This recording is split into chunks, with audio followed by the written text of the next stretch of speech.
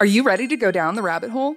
The All Things Alice podcast will explore the cultural phenomena of Alice in Wonderland. Frank Beddor, the author of the Looking Glass Wars trilogy, is your host through a wonderverse of interviews from all types of creators as they chronicle the dark yet empowering reality of Lewis Carroll's fantasies and answer the question, what is it about Alice that captivates us still today?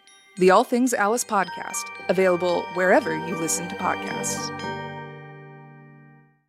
From the team that brought you the award-winning show Retro Replay and the Emmy-nominated comedy series Con Man, comes a new idea just crazy enough to be good. Introducing Couch Soup. I know, you're probably wondering, what is Couch Soup? Well, Couch Soup is content for your hungry nerd soul. Daily articles from fans, not pundits. Weekly podcasts that contain a multiverse of opinions on all things pop culture. Exclusive videos and weekly live streams where we laugh, scream, and sometimes have technical difficulties. All created by folks like you, the gamers, the film nerds, the TV bingers, comic book lovers, bookworms, and pop culture enthusiasts, all in one giant bowl of beautiful, disgusting, soupy goodness at couchsoup.com.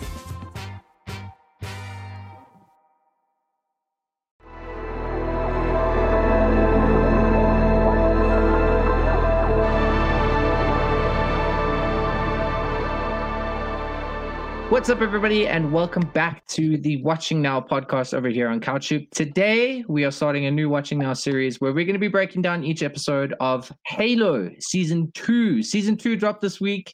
Dan's got the helmet. Dan's ready. There he is, Master Chief. Petty Officer Dan Brown. I love it. It's so cool. Dude, that gold visor is just iconic. It's just the greatest thing. Anyways, stay focused. We have to stay focused because we have a bumper episode for you guys today. We have a ton to get through because we didn't get one, but we got 2 episodes to start off season 2. Yeah. So we're going to be going through both of those episodes, and we're going to be talking a little bit about season 1, and just our impressions and thoughts on season 1, what we thought about it. So we got a lot to get through. So let's get right into it by introducing our cast. So I am your host, Nick McKay. Reporting for duty, we have Dan. What's up, everybody? We have Tom. Howdy, partners. And we have the Soup Meister himself, Mr. Drew Lewis. I need a weapon. I don't know. Doesn't he say Master that Chief quote. other things? Yeah, it's a Chief. That impression gets a 6 out of 10. 6 out of 10. 6 out of 10. Listen, it's as good as the episodes. Then let's just say that I'm pretty much on par. They should hired me instead of. No, I'm just playing. Smell that smoke. Didn't know Lily was here with the salt. Lily's above Drew with the strings. The puppet master. No. All right, so let's jump straight into it and let's talk a little bit about season 1. We're going to blow through this really quickly because we know what you're here for, and that's for season 2. But let's talk a little bit about season 1. So season 1, do you guys have any impressions or any things that really stood out about season 1 that you want to bring in here? I'll get the ball rolling and I'll say immediately that I thought it was kind of weird, and I'm not sure I was too crazy about how much of Master Chief's face we saw. Because that's the thing in the games is you never see his face, right? And this, I feel like he had his helmet off for 99% of the show. I don't know how you guys feel about that. I think it works for the TV show to see his face a little bit more. But like that was the first thing that stood out for me was like, damn. I mean, Pablo, is it Pablo Schreiber? Pablo Schreiber, yeah. I think that's his name, Pablo Schreiber. He's not a bad looking guy, but I mean, you're not supposed to see the Chief's face. Seeing his face isn't a huge issue for me, and I think that's a beaten horse. Like, it is what it is. You like it or you don't like it. Move on. Like, how are they going to make a TV show? Sure, it's been done. Mandalorian can do it, where the guy's got a helmet on the whole time. It's counter to Master Chief as we know him as a character in the video games, but this is a TV show with a different storyline. It's supposed to be a different timeline, a different universe, whatever you want to call it. It is what it is. I have different qualms with the character, but not the helmet. So, yeah, I didn't mind it as well. I think maybe if it was pulled back a little bit, they did have more helmet. That would have been like, cool. But that led to my thing, that's what I was thinking. More action sort of deal. But we got on the helmet thing. I agree with Dan. It's a different timeline, and like they kind of establish like after the first episode, and after like he touches like the artifact or whatever the fuck it is, that he changes from game chief to like this new chief, where like it's that sort of switch. Yeah. I think for the weird story that they wanted to tell, which whatever on that, I think this was a good way to do it. Not that I liked it all that much, like the overarching story, but I think, yeah, that's sort of like, it was okay for what they wanted to do, but I can see why a lot of people who are fans of the character and like especially the original games, they'd be like, no, fuck this guy. Yeah. I mean, here's like, it's funny. You're like, do we need? I feel like we need to do like a helmet to a face ratio, like screen time, like and then see like if episodes where he wears the helmet more, are those the better episodes, or the helmet where he wears them? Maybe we can gauge like if the episode's at like a B or an A or C based on like the helmet to face ratio. I think that's a good idea. And maybe we should start to implement that moving forward. But we should look into that. Yeah, we should look into that. Here's the deal: it's like if he wore the helmet all the time, and it's kind of the same thing with Mando. You kind of start to give like, it's weird. You're like, well, how does he eat? Like, when does he? Well, he just has like, he's at a dinner table with like an officer, and he's just sitting there like staring at everybody, and everybody else is like drinking bottles of beer. You just do the Spaceballs, like drinking through the holes in the helmet. It just gets stupid. People like, get over it. Like, you can't have a show that dives into the deeper corners of Halo and that character Master Chief without him taking his helmet off. I'm sorry, it just is what it is. But I agree. Maybe there's like more action. I'm always up for more action, and he should have his helmet on for that action because it's awesome. Yeah. And the action, and let's be straight, the action in season 1 is awesome. Like, it's pretty cool. Yeah. With one exception. Okay. In episode 1, when he throws the gun, why was it a CGI gun that he threw? Because a real gun would hurt. It was Tom. He threw the assault rifle down, and it looked so. That was the one thing that stuck out to me. Maybe they only had one prop, and they didn't want to damage it. They didn't break it. They broke it. Or the actor was like, "Don't break my nose with a real gun, please." But like, no, he threw it on the ground. So I'll do this. But that was something I was going to say as well. Is I'm really, with season 1, I was really happy with the production value of it.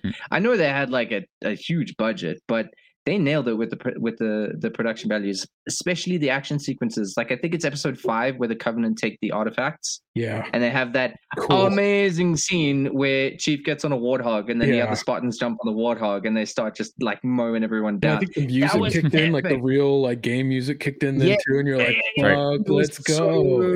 That's all I need from the show, honestly. There was one thing in that scene which made me laugh out loud, where Cortana starts helping Chief for the first time, and she's like, "There's a guy to your right, there's a guy there," and she's giving him like tactical advice. And then he's got his pistol out, and it runs out of ammo. And Cortana's like, "You should switch to your secondary." And Chief is like, "I know how to play the game, Cortana." I'm just killing myself. I was it's so good. I think he said like, I think it was like, "I know how the game is played," and it's like a little nod to like, the game, and it was a nice touch. Switch to secondary. I know how the game is played, Cortana. So good. And the Spartans had their little snappy one-liners. Man, that was my favorite moment of the whole of season 1, which is dialogue between the Spartans is definitely one of the better things. And full blown for season 1. I had very mixed feelings with it, but the action is still one of my favorite parts of the first season. I especially admire and appreciate that they do those first-person shots from inside the helmet with the HUD display. Yeah. It's like, okay, now you're in Halo. Now you're seeing the HUD just like in the game. You get the low shield beeping, like, okay, boom, perfect. As far as everything else, I think the biggest downsides of season 1 were some of the storylines that they're mixing in, that they kind of have to be there for a TV show to make it a TV show to stretch things out. But at the same time, they're kind of like the weakest parts of the entire show, like the Quan storyline, the Soren. I was going to say, these characters I don't really care about. I'm sure they have something to do with the overall narrative in the end, and they're leading up to stuff. But at the same time, I don't care about any of that right now, so it's dragging the show down. Boring. Yeah. I fell asleep during like the Quan-centered episode, like episode 7. Like, I was like, "Yep, let's just watch one episode tonight," and then I fell asleep. The evil guys there are cool. But it's like it's Quan's got a cool story, but she's got a story that's set in a series that Master Chief is in. I'm like, shut up, bitch, and give me more Master Chief. Yeah, and even like what is it, McKay, Charlie Murphy, it's interesting. Like her design as a character, like on paper, you're like, this is actually pretty interesting.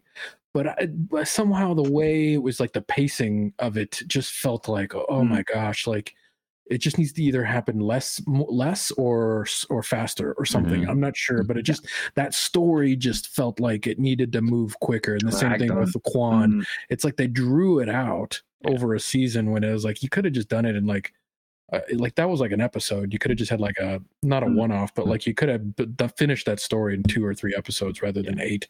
So I agree with you guys. Like the side stories really took away from season 1 when they really should have focused on building the world of the humans and like Master Chief and that storyline. He was trying to figure out, like, you know, finding himself, you know, and his family and Natasha McClone's Hazley character.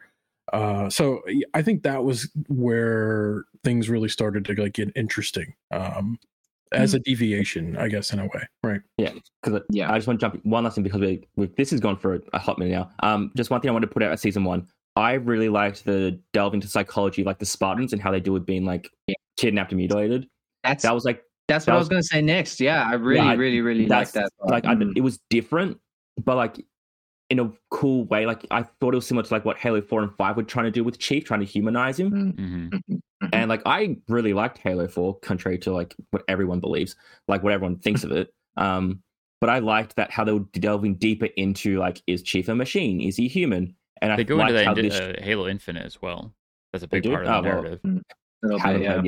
My bad. But yeah, so that's something that's why I liked the main story a lot, and why I agree the side stories can suck a dick. They're narrative devices that just get stale really fast. So it's like yeah. I mean, I read like reviews and things, and a lot of critics said that the writing was a bit derivative. And I thought for the side characters, like it was like a bit cliche, and like we've seen it before. Like Master Chief's story was like really intriguing, and every time the side characters were on screen, I was like, just give me back to Chief, because his story and Cortana. Like Cortana in the first season is great. I like how she adds something to it. It's great. Exactly. Nice that's go and read that, people. Oh man, that's the segue we need. But anyways, so yeah, that's the segue we need. Maybe just before we move on, do you have an out of 10 rating for the first season? I personally give it a 7.5. What are we feeling for season 1? Yeah, I'd go 7. I'll say a 7. Yeah, I'm right there with you. Yeah, 7.5. It feels right, because it's not bad. The season finale really nailed it. So it's not bad. I think it's good as a first season. Yeah, and you could see how it could be better, and I think. And we'll get to that, right? Like, I think they've made some nice changes to make it right away. Yeah, I think the best thing they did in that season finale, though, too, was also that ending where Cortana takes over Chief, and then he basically becomes video game Chief because he stops talking and just starts murdering everything. It's like, oh, this is the game now. Super bad. Except I don't have a controller in my hand, and it's like weird, right? You're like, oh yeah, that's what I would have done. I didn't hit the B button to make him execute that guy. Yeah.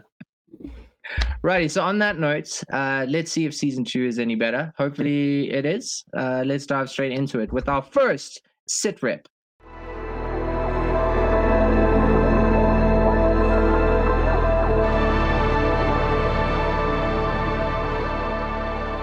So, jumping right into episode 1 of season 2, I gotta say the first thing is like, damn, that was a cool opening action sequence.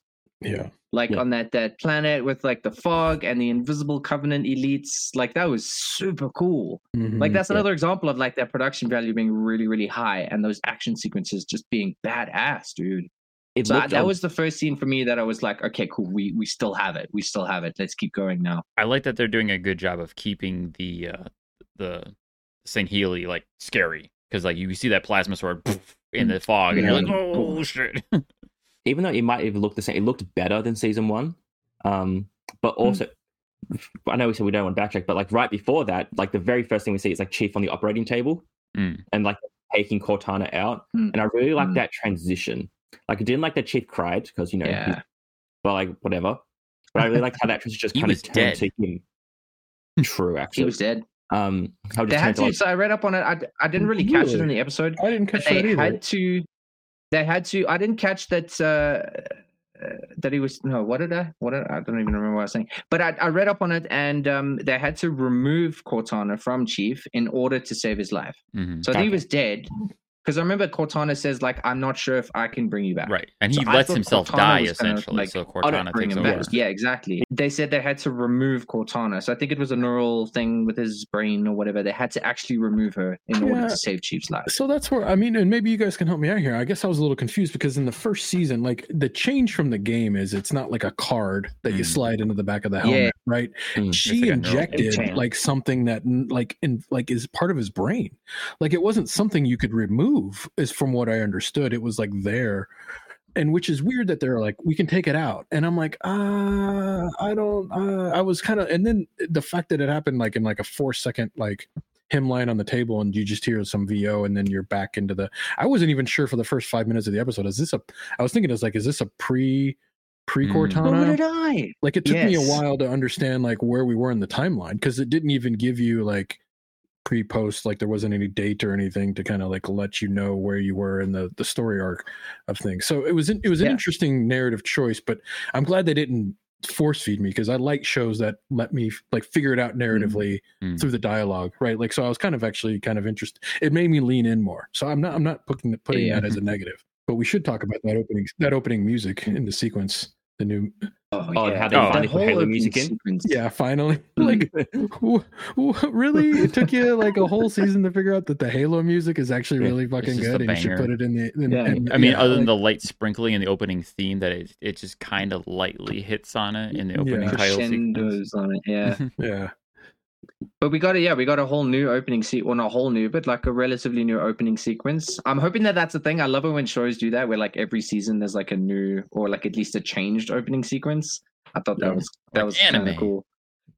But Yeah. no, that's completely different. Something I thought was quite different is that there's that like religious lady that says she's seen Master Chief's death. Mm. And it's kind of like, is this like a prophecy thing? Because one thing in the first season was that Chief is like this chosen one that has like this connection to the Forerunner artifact.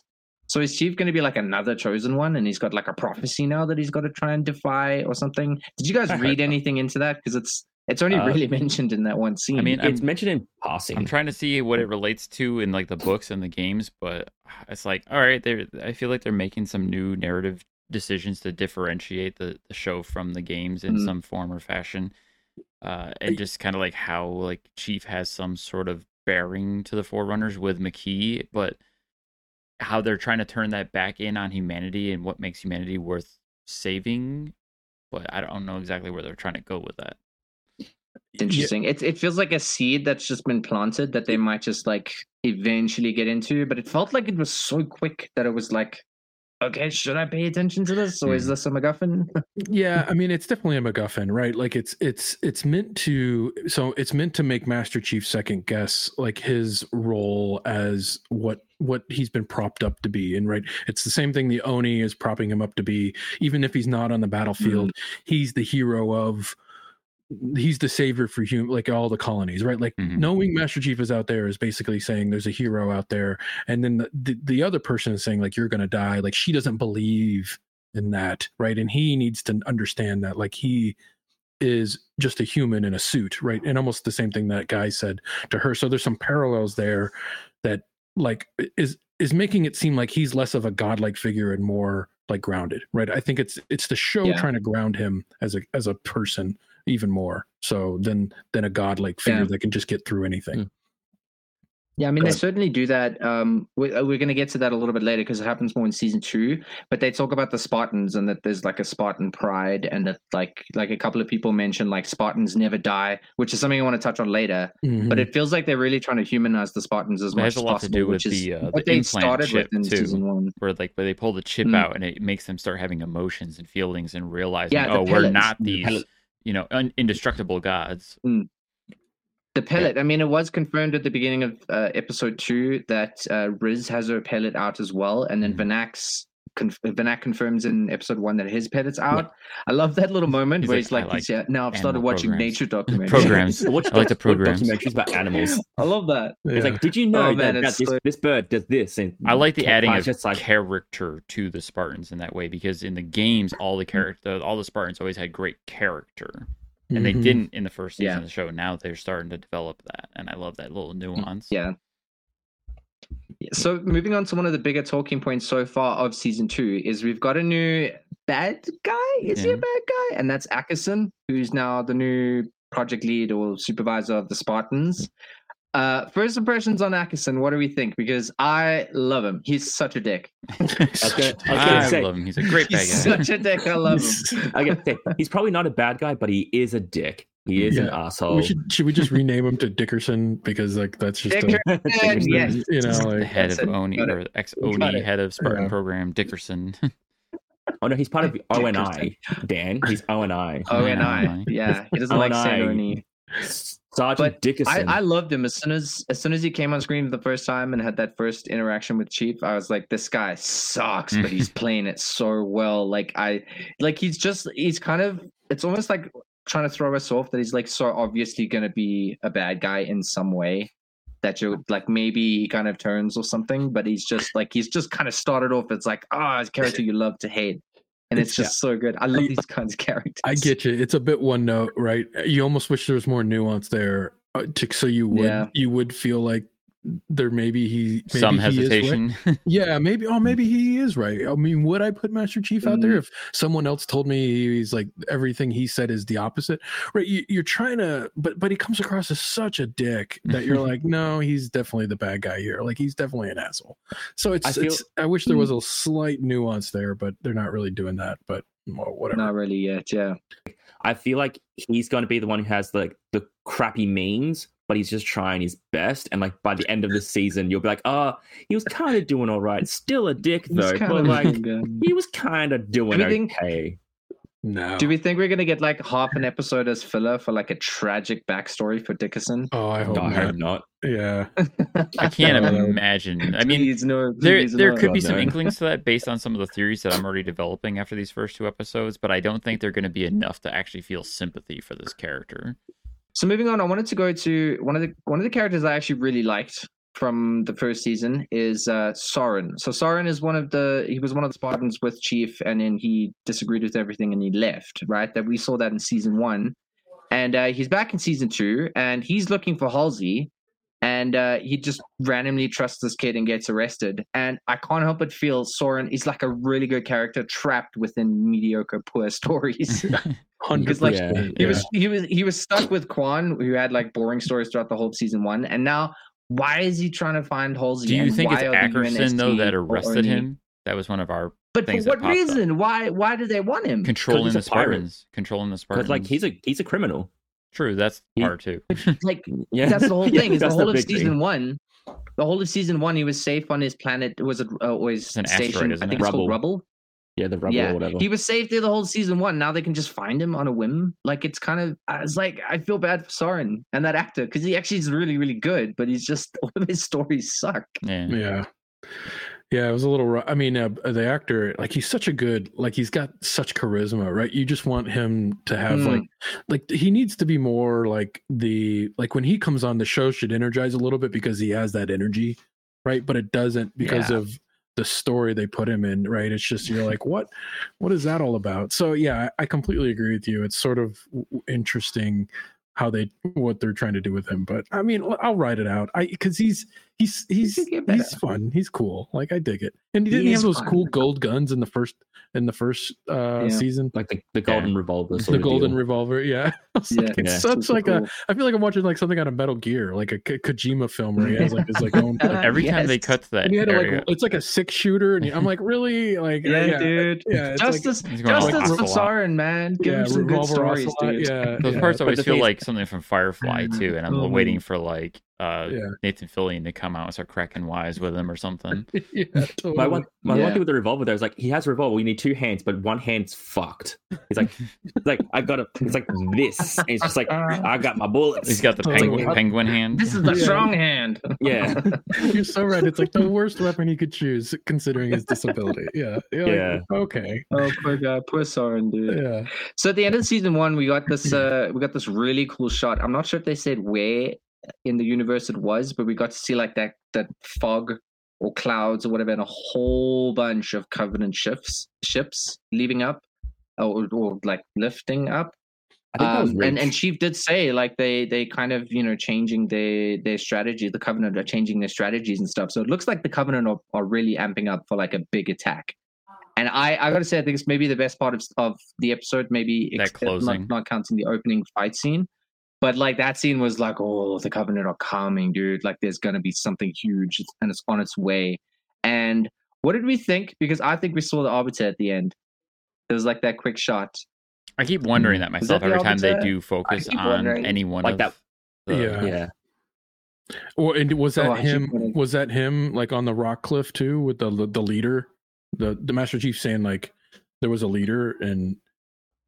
It could have been. That's what I'm thinking. I'm waiting for the Arbiter because I love him, dude. I feel like it's too soon for the Arbiter, though. If the show follows anything that's transparent or not transparent, but going along with the narrative of the games, because right now the show is setting us up for Halo 1, the video game. It's leading up to Halo 1, the video game. Essentially, yeah. This I believe what this show is going to be is the Fall of Reach. That's what the whole season is going to be. Yeah.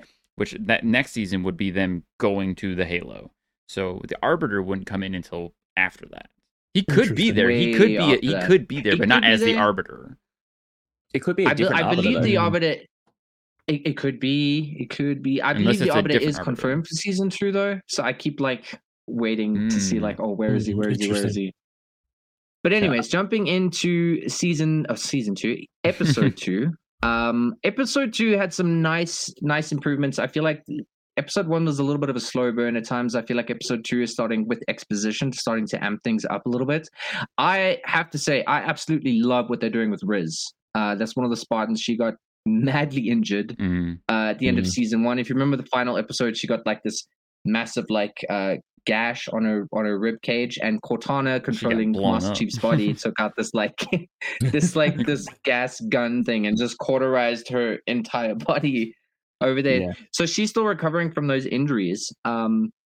And it's confirmed that she took her pallet out as well. But she's had some really interesting moments in episode 2 where she's showing a little bit more humanity and a little bit of emotional weakness. And it's kind of, I'm seeing that maybe because we saw that from Kai in the first season. And I think we're going to see that from Vanak and more specifically Riz. Like I said, I love when they do that with the Spartans and show their humanity. So are you guys digging that? Because that looks like it's going to be something that's they keep going with.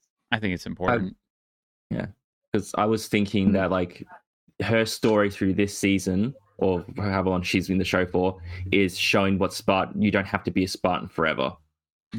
Because I feel like by the end, if one Spartan either like leaves to live a life, it'll be Riz. Because just like how they send her up, if at least in episode 2, it's just like they're talking with the blind ex-Spartan. It's like there's more you assholes can be other than just warriors.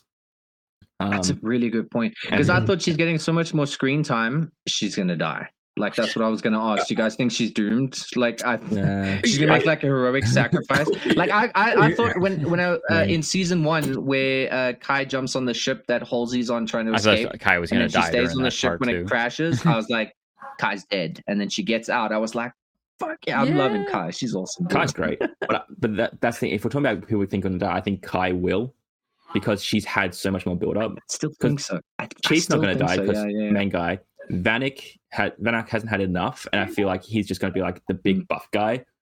Riz again, plot line of like retiring. I think Kai in that she'll die. She'll like push Chief over the edge, I guess maybe, or make him realize humanity fully or something like that.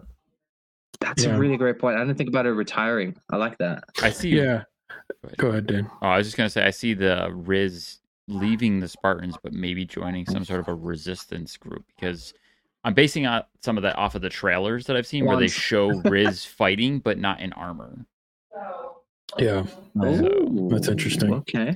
yeah, that'd be interesting. Yeah, they're definitely gonna do something with that. That's definitely a lot of build up, and that there's that weird massage scene too. You're kind of like, I'm not sure, like if she's having like a spiritual experience, right? Yeah, Or- what was that? Yeah, and That's your like pain. like something changing. Yeah, like She was something. just having a good time. Like, yeah, yeah. whatever was that floats your boat. was Like, that I've never a been happy touched like this ending? before. I mean, I was like, It what's looked like going a on happy here? ending. I was like, maybe I need to get a Because massage. I was gonna say, I like that we've talked about this because I was gonna say, I think that there's a scene with Riz maybe talking to the blind ex-Spartan. I think it's in that scene, and then the very Yeah. next scene, I think Ackerson says it as well. Literally in 2 consecutive scenes, they say the words "Spartans never die," Yeah, and I was like, foreshadowing much? So I don't know. It's gonna be interesting to see and is that what is that happens along is that the a way. game thing? I don't remember that. From That Yeah. does Is- happen in is it? Halo 4. They mentioned the Spartans never Okay, died. I was too. like, Yeah. I don't remember that being It's like a a thing. quick tagline, yeah. Okay, yeah, I didn't never caught that before. All right, so then jumping into one of the other things that we saw in this is that Quan is back. Are we happy about that? I'm happy she man. cut her I mean, she fucking started. mullet. The mullet. Yeah, that's true. That's true. I mean, Like, she's I'm- starting to kick some ass. The way she killed that guy and sent him off into space to get like frozen, that was pretty. That was cool. Yeah, Literally I Dead Space. immediately tuned out. Like I was just like, oh, Mm. and it was shot so poorly. get it Like it was over so dark in a hallway. I was like, I have no idea what's happening. Like they had no build up. I don't even know where she is. Like I was like, what is happening here? Like why is this character like? It was to the point where I almost completely forgot she was in the show. You know, and I was excited about that in a way. I was like, oh, maybe she just went off to live her life. You know, I as thought a she was done. princess I or thought they had something. retired her, honestly. I did too, and then she's back, and I'm like, oh, okay. Screen time to this storyline. I have one theory on this that I'm just going off, so then I don't hate like this storyline. So I think Quan will be integral to either Guilty Spark or the Flood. I was I getting some similar inclinations that she's Because, like, already the prophesizing the flood, and I'm like, no, no, like, too yeah, the soon, too soon. Yeah, the monster, because like it's like the monster takes everything and you just have to learn with it. But like, what does the Yeah. Flood do? They take over stuff. Yeah, So I had think when that too. when she was like in like the desert and found like the desert witches people, like that's what they're trying to stop. And it's like Guilty Spark or like one of the monitors told them that, and they think, oh, it's a religious prophecy. But then the monitor's like, nah, dude, these fucking dickheads, like they'll just take over. Like bloody hell, like gotta fucking stop them. And yeah, I think she's gonna be related to the Flood in some capacity, and like she'll try and tell Chief like, Interesting. Gravemind, don't I fuck with guess. this guy. I don't What- want it to go that way, though. Honestly, Yeah, like, that's- we haven't yeah, even got to that's- fucking Halo yet, Yeah. and the show's called Halo, and you're telling me like they're introducing like nuggets of the Flood. I'm like, guys, like, Dude, they said the word Halo like 3 times in season 1. So Yeah. let's slow down a little bit. yeah, Right, like, can we but- like focus on just getting to Halo, like getting to like Exactly. the game, like I like that story. Like, I just feel like it's a great theory, and you're probably 100% right. But I like it makes me more frustrated about the storyline, to be honest Yeah. with you. I feel yeah. like we're not going to see the actual Halo till like episode 8 at the end. Like, because as Dan said, it'll probably be like Fall of Reach and Halo Reach this season, and they're like, oh my god, it's a Halo. Insert Halo music and Halo. Next season, you might see a Halo. And then Yeah. I was going to say then no season 3. I was- gonna say, oh, that would be the worst. Dude. I want to So piggyback whatever. on Tom's theory. I had like a similar inkling with Quan too, that I feel like they're going to tie her into some sort of other narrative that may or may not tie into the Flood. Which again, I'm like, too soon. Back it up on that. But it was something that happened in the first season too, when Master Chief was having that conversation with McKee, and they were talking about the Forerunner technology. They don't know what the Forerunner technology is still, but they also mention about how, what are they going to use the Forerunner technology for? What's the artifact going to be for? And there was this notion of to become gods, to become like gods, which is completely not a thing in the games. The humans know nothing in the games about the Forerunner technology. They don't know anything about artifacts. And it almost feels like they're flipping the narrative from the games, because in the games, the Covenant's all about the religion of the great journey and finding the Halo and becoming gods. And now the humans in the show seem to be on a similar like trajectory of trying to do the same thing. And McKee was like, no, we can't let them do that. We have to stop this. yeah. So That's interesting. Yeah, you're right. You're like, I never thought about it like that. They flipped it like that. Because I was actually like curious. I was like, I don't remember artifacts being so crucial to the game's sort of. Not at all, yeah. Like the game narrative, right? I remember they were kind of a thing, but it was never like they talk about Forerunner technology for sure. Right. And it's interesting how much they're focusing on it in this show, even to the point where even in episode 1, right? Like what's his Ackerson like kind of goes in and tries to touch the artifact and like just to see if anything would happen, right? Or is that episode 2? That's 2. I think that's episode 2. Yeah. I liked how they did it with Halsey specifically, making like how she wants to create gods and make humans the new gods. So it's like it's like through her. I like that change. Almost like she has that superiority kind of thing of like we want humans to be. She's trying to push evolution, essentially. Yeah, essentially. I wanted to talk a little bit about. I think I was going to go a little bit more on Riz. We did. I was going to talk about Soren.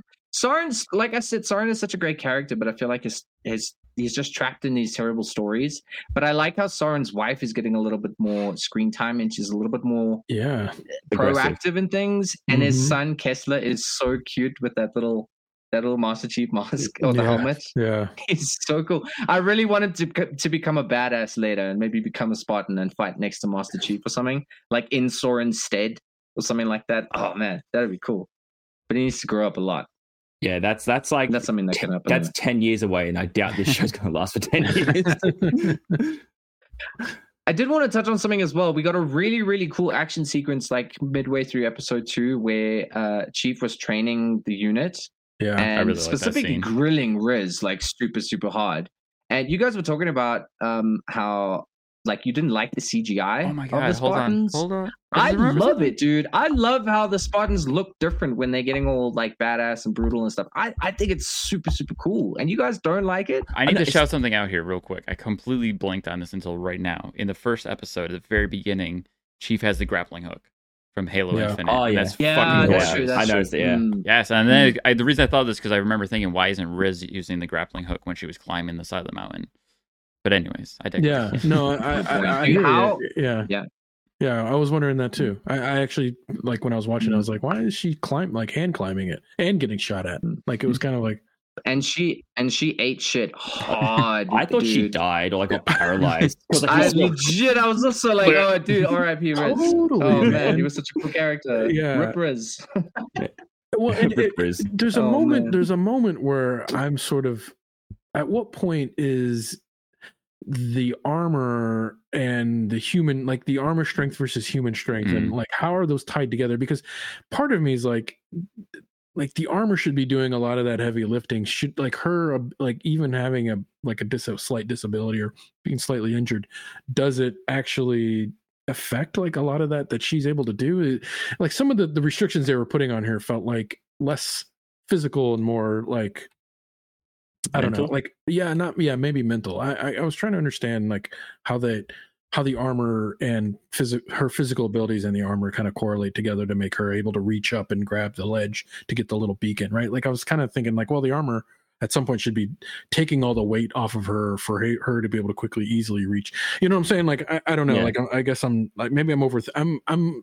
This is my problem. I overanalyze stuff like that when I'm watching a show. Couldn't tell. I have to fact check too because I don't know if the armor isn't necessarily powered. I don't think it's power armor. Well, but then how are they able to like? Because they're augmented. They're augmented human beings. Right, but even augmentation, like a human wouldn't be able to like it is a combination. Survive a fall, yeah. like it's like they have it's like augmentations on top of augmentations sort of deal. Yeah, like they were like made to be like Captain America on steroids, plus the suit adds a little bit more. Yeah, and then you got the armor of the suit, but the suit also has shields, so like there's a lot of levels going on there. Looks funny. It's tough, right? Because it's like that breaking that fourth wall. What was I calling it, Dan, before the show? Uncanny Valley, right? Like we all know humans can't quite do those things. So when they CGI people kind of making those leaps and running as fast as they are and not on fours, like we've all seen things run that fast on 4 legs, not on 2. So it just sort of breaks that uncanny valley where we all know that's CGI, right? Which takes us out of it. So it's kind of an issue. It's why when they treat people going really fast in other shows, it's sort of, they treat it like a blur, right, rather than like actually showing it like it is in Halo right now, right? Like, because then it kind of, there's trickery there. It's metaphysical. It's out. They're going so fast, they're breaking the speed of visual. Yeah, maybe acuity, they need to right? add an element where they put more in their strides to make it look like they're getting more lift off of their kicks, because I they're think running so, like their legs are moving very normally, but they're moving faster than their legs are moving. Yeah. So maybe it should be more almost like a jump rather than just, the legs kicking in place kind of thing. I put it like, I brought up Twilight because Twilight was like that too. They were running like normal, but they were running super fast, and you're like, it doesn't make any sense, right? You know what I'm saying? Like, it just, there's something there that's just like not tracking. I hear you, but I don't mind it, but I understand why other people see it weirdly. Yeah. I mean, it never bothered me, and I always thought the scenes with the CGI were fine, and I enjoyed it because, I mean, it's still one of the better looking experiences of the Spartans doing badass shit like that. Right. Except for like, if you go into like Halo 5, which is, one of the more recent iterations of the game where you get intense scenes with multiple Spartans doing things, because even in Halo Infinite, you have just the Master Chief, and you're always in his helmet. You don't see Master Chief from outside very often. But in like Halo 5, you see a bunch of Spartans doing crazy shit. They're sliding down the mountains, they're jumping and shooting. That's the closest equivalent to this, but that's all video game. Mm-hmm. So for on screen, it still looks pretty decent, but obviously it's like maybe that takes it needs a little tweaking going on there. I think your lunge idea, it would because that's, I think, looking back, it needs to be more like a bound kind of like like the legs just looks like the little people go Sonic. Sonic. Oh, I do have a question for people. Do we think Kai is going to betray Chief to Dickerson because she feels worried about his mental state? Because when they had like that scene where Dixon was like, or Axon, whatever, and he was talking with Kai, like, hey, do you have any doubts about Chief's like mental stability, emotional, whatever stuff? And like, she was hesitating. Like, she was like, maybe, but like, I'm not going to say nothing to you because I don't trust you.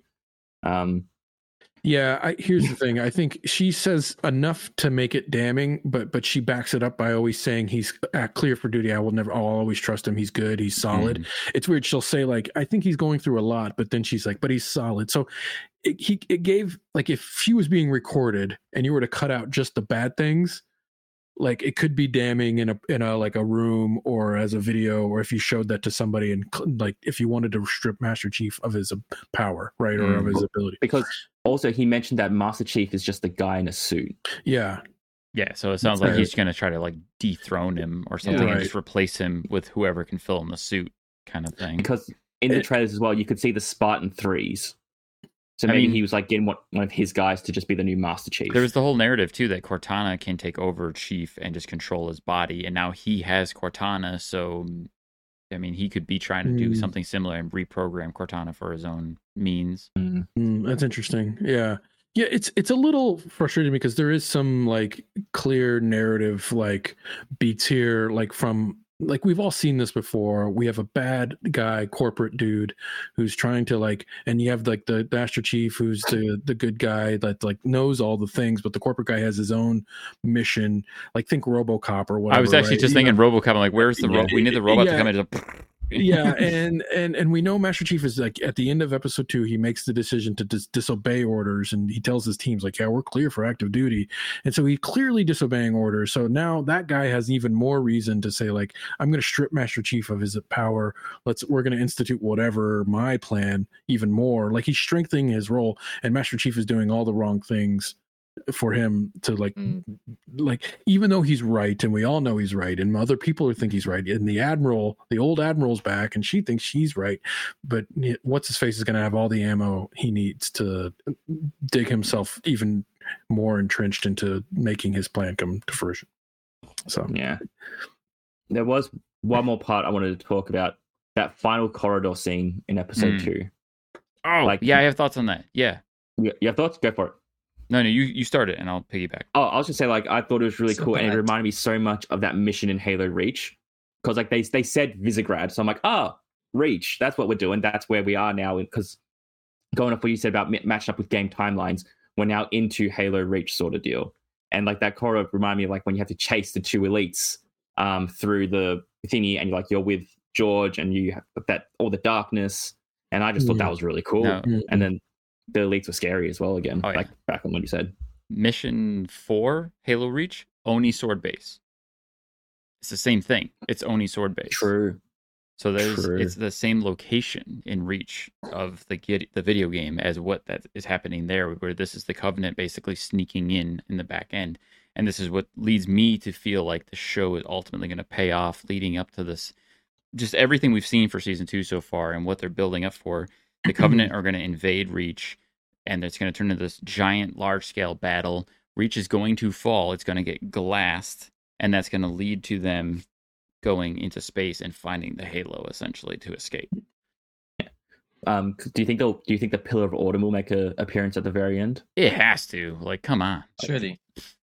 Please, come on. We need the Pillar of Autumn. Like, Um, come on. but that means Keys is going to die because he's going to be turned Not into yet, like... though. Eventually. No, okay, fine. Slow down. Eventually.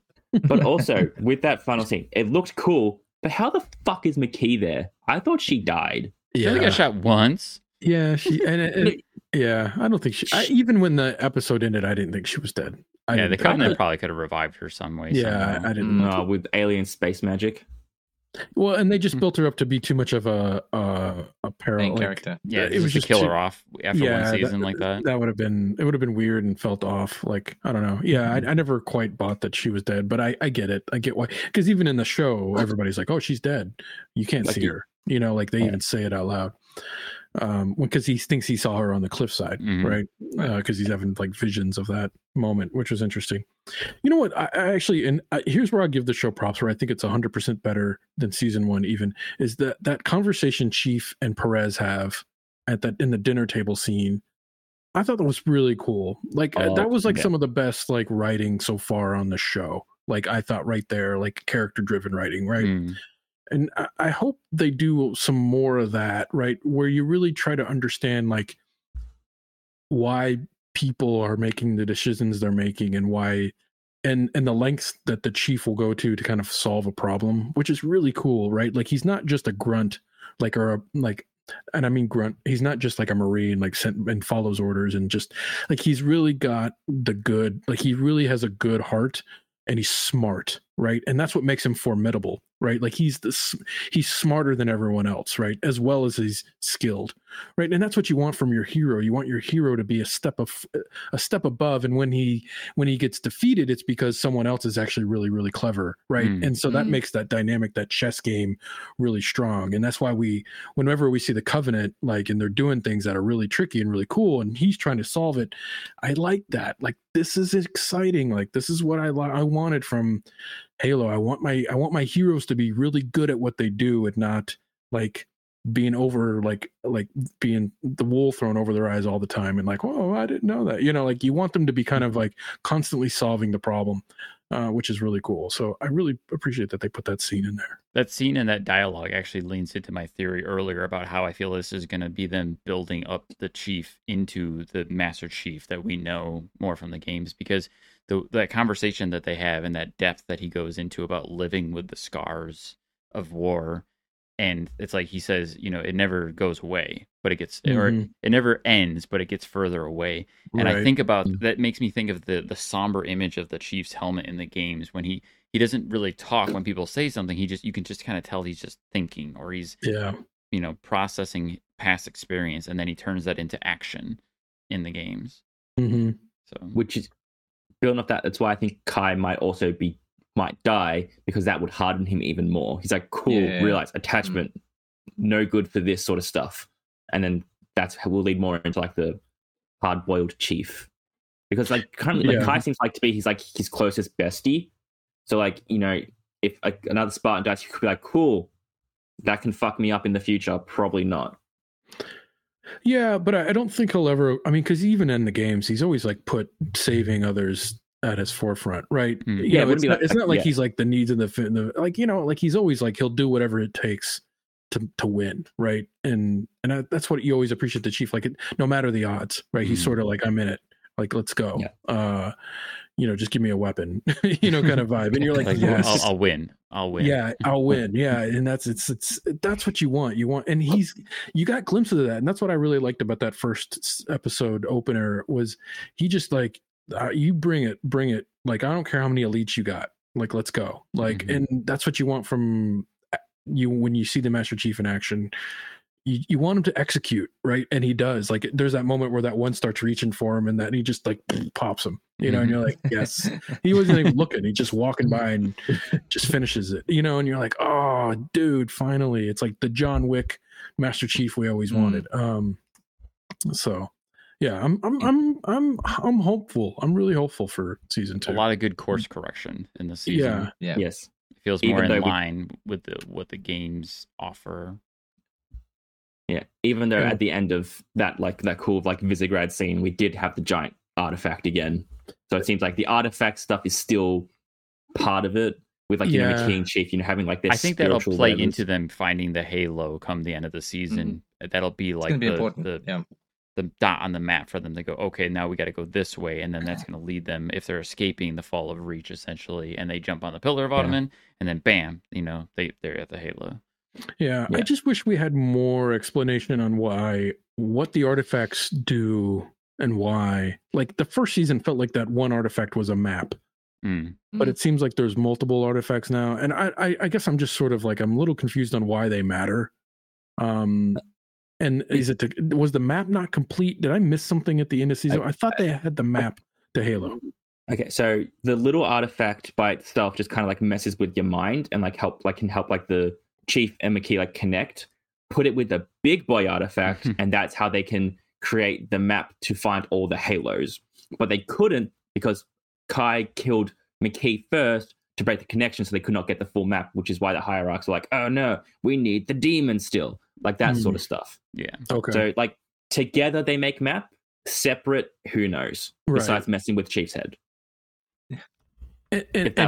And the purpose of splitting them up was someone thinking oh, we want to hide these Halos. I wish there was a little bit more lore building here on the purpose of these and why they matter and why they mattered to the Covenant. I they leaned into it a little bit in the season 1, the religion, they believe in these gods, right? That was cool. And I guess I want more of that exposition too, right? To make me feel like those things are powerful and important. Because right now I'm going, oh great, they found another thing with lines on it that someone can touch and it'll send a shockwave. Because that's all that thing really did in episode 1 was be a Deus Ex Machina moment to when someone touched it and it saved people or let somebody escape or whatever, right? It never really did anything of value in my mind. This is still one of those things that I feel like it'll come to fruition next season if the show does what I think it's going to do, where they go to the Halo, because it's not until they actually reach the Halo in the games where the humans actually learn what the Covenant's plan is and what they're trying to do and what all the Halos are, why they exist, what the Forerunners made them for. There's so much more to learn. It just feels like it's a little too soon in the show because of where they're starting this narrative. Yeah. So. They're taking aspects from especially when they get deep into 4 and 5 and Infinite, they're taking those sorts of concepts and ideas and putting them way before they were even thought of. Which is why it might feel a bit out of place, especially if you played the original games and not 4 and 5 after that. That's where I am. I never really got into anything after Halo 3, right? I just haven't played. So I'm a little some of this stuff maybe doesn't really matter to me. And I almost wish it was not that I don't want them to have cool things like artifacts, because I'm a big sci-fi nerd and I want artifacts and cool glowy things and space stuff, but you almost wish that the show really just needs to focus, right? And I think even in season 2 it's having a hard time with even the spin-off narratives, because we just don't know Quan and the Soren and all that. How does that tie, what matters here, and how do we just put a line into kind of getting us to this point and giving us as an audience the information we need to follow along and understand. Because even I'm a fan. I'm not a super fan. I'm a fan of Halo, and even I'm sort of I don't get it. Some parts. So I'm not sure why we're doing that or what's going on there. So I can only imagine what a casual person's watching this and being what the fuck is happening? You know what I'm saying? It's got to be tough for some people, maybe. Yeah. I'm gonna. So that is our episode breakdowns, our sit rep on the first 2 episodes of season 2. So now let's get into the scoreboard.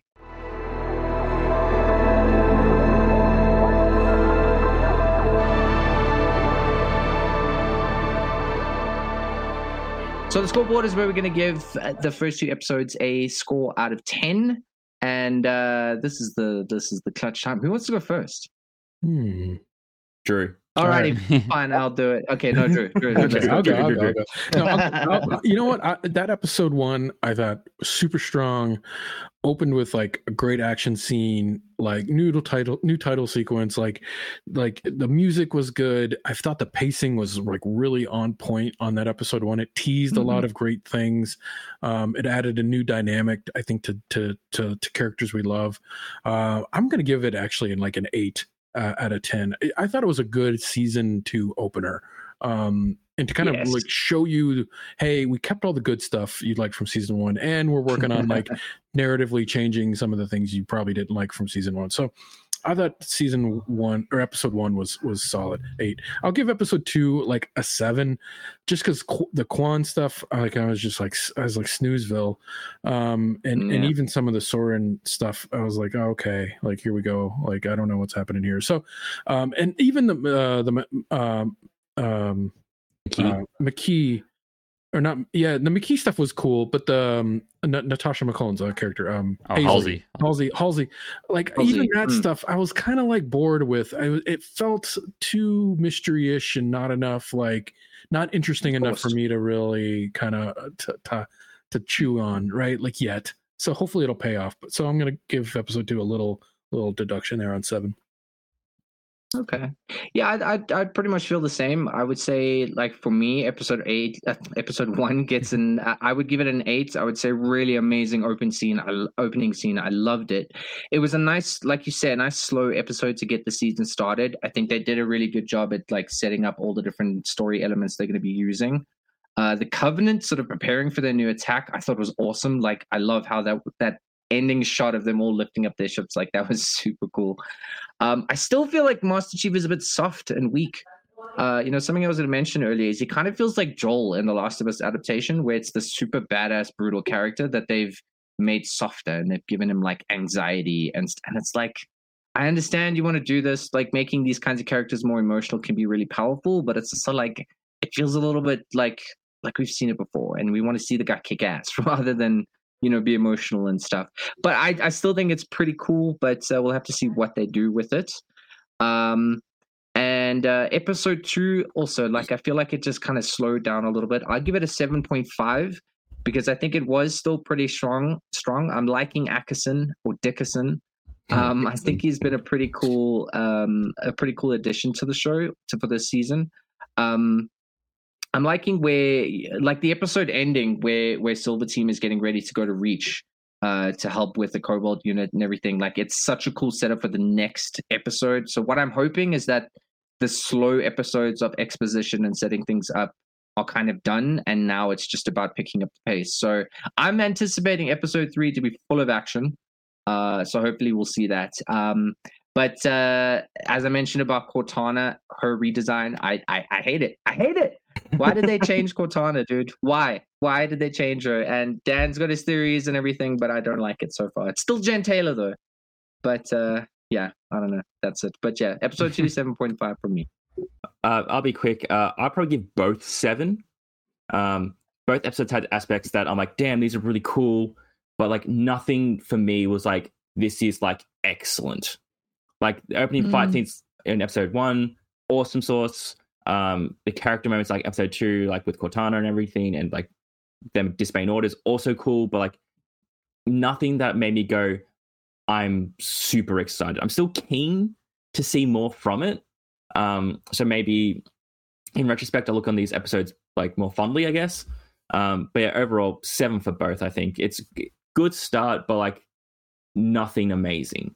For episode 1, I'm going to go an 8 because I love that opening scene. I liked the action. The action is always the best part of these shows. I love the use of the elites. They're making the elites incredibly powerful. They make them scary, and they should be. The elites should not be toned down in any way, shape, or form. They need to be badasses, and they keep making them badasses, and we keep getting more Covenant in these episodes, which I love. There's more badassery with the Covenant.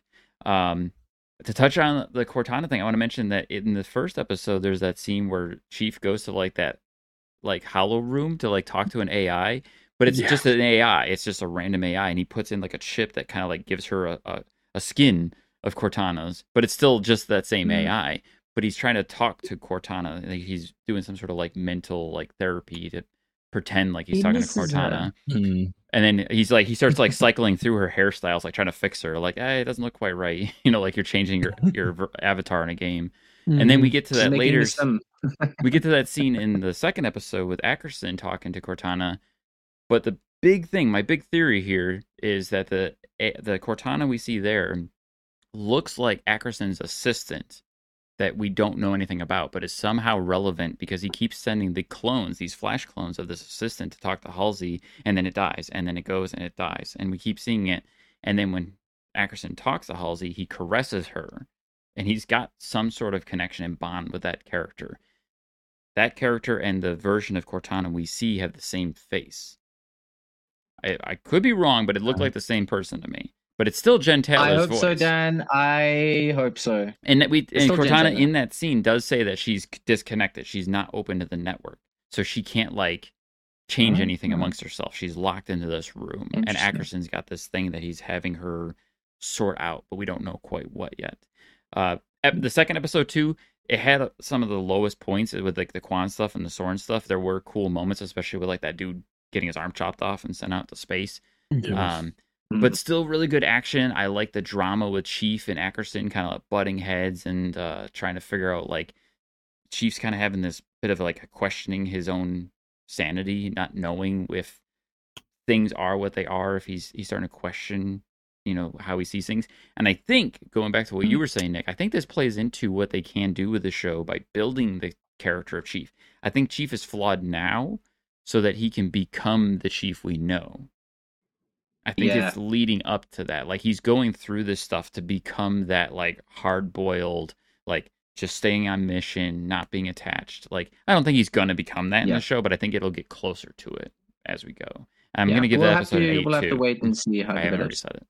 So that's it, Spartans. That is our first episode of Watching Now Season 2 of Halo. Thank you guys so much for joining us. Dan, Tom, Andrew, thank you guys for being here. Make sure you guys catch us next week. We're going to be right here on YouTube at 2 p.m. PST on Tuesdays. You can catch us right here on YouTube or listen to us wherever you listen to podcasts. Make sure you head on over to couchsoup.com. Check out all of our fun stuff over there. And, hey, become a member. Why not? There's a bunch of cool stuff there. And make sure for everything else, you stay right here on Couch Soup because we've got a lot of cool stuff. But until next week, see you then, Spartans. Finish this fight. Finish this fight.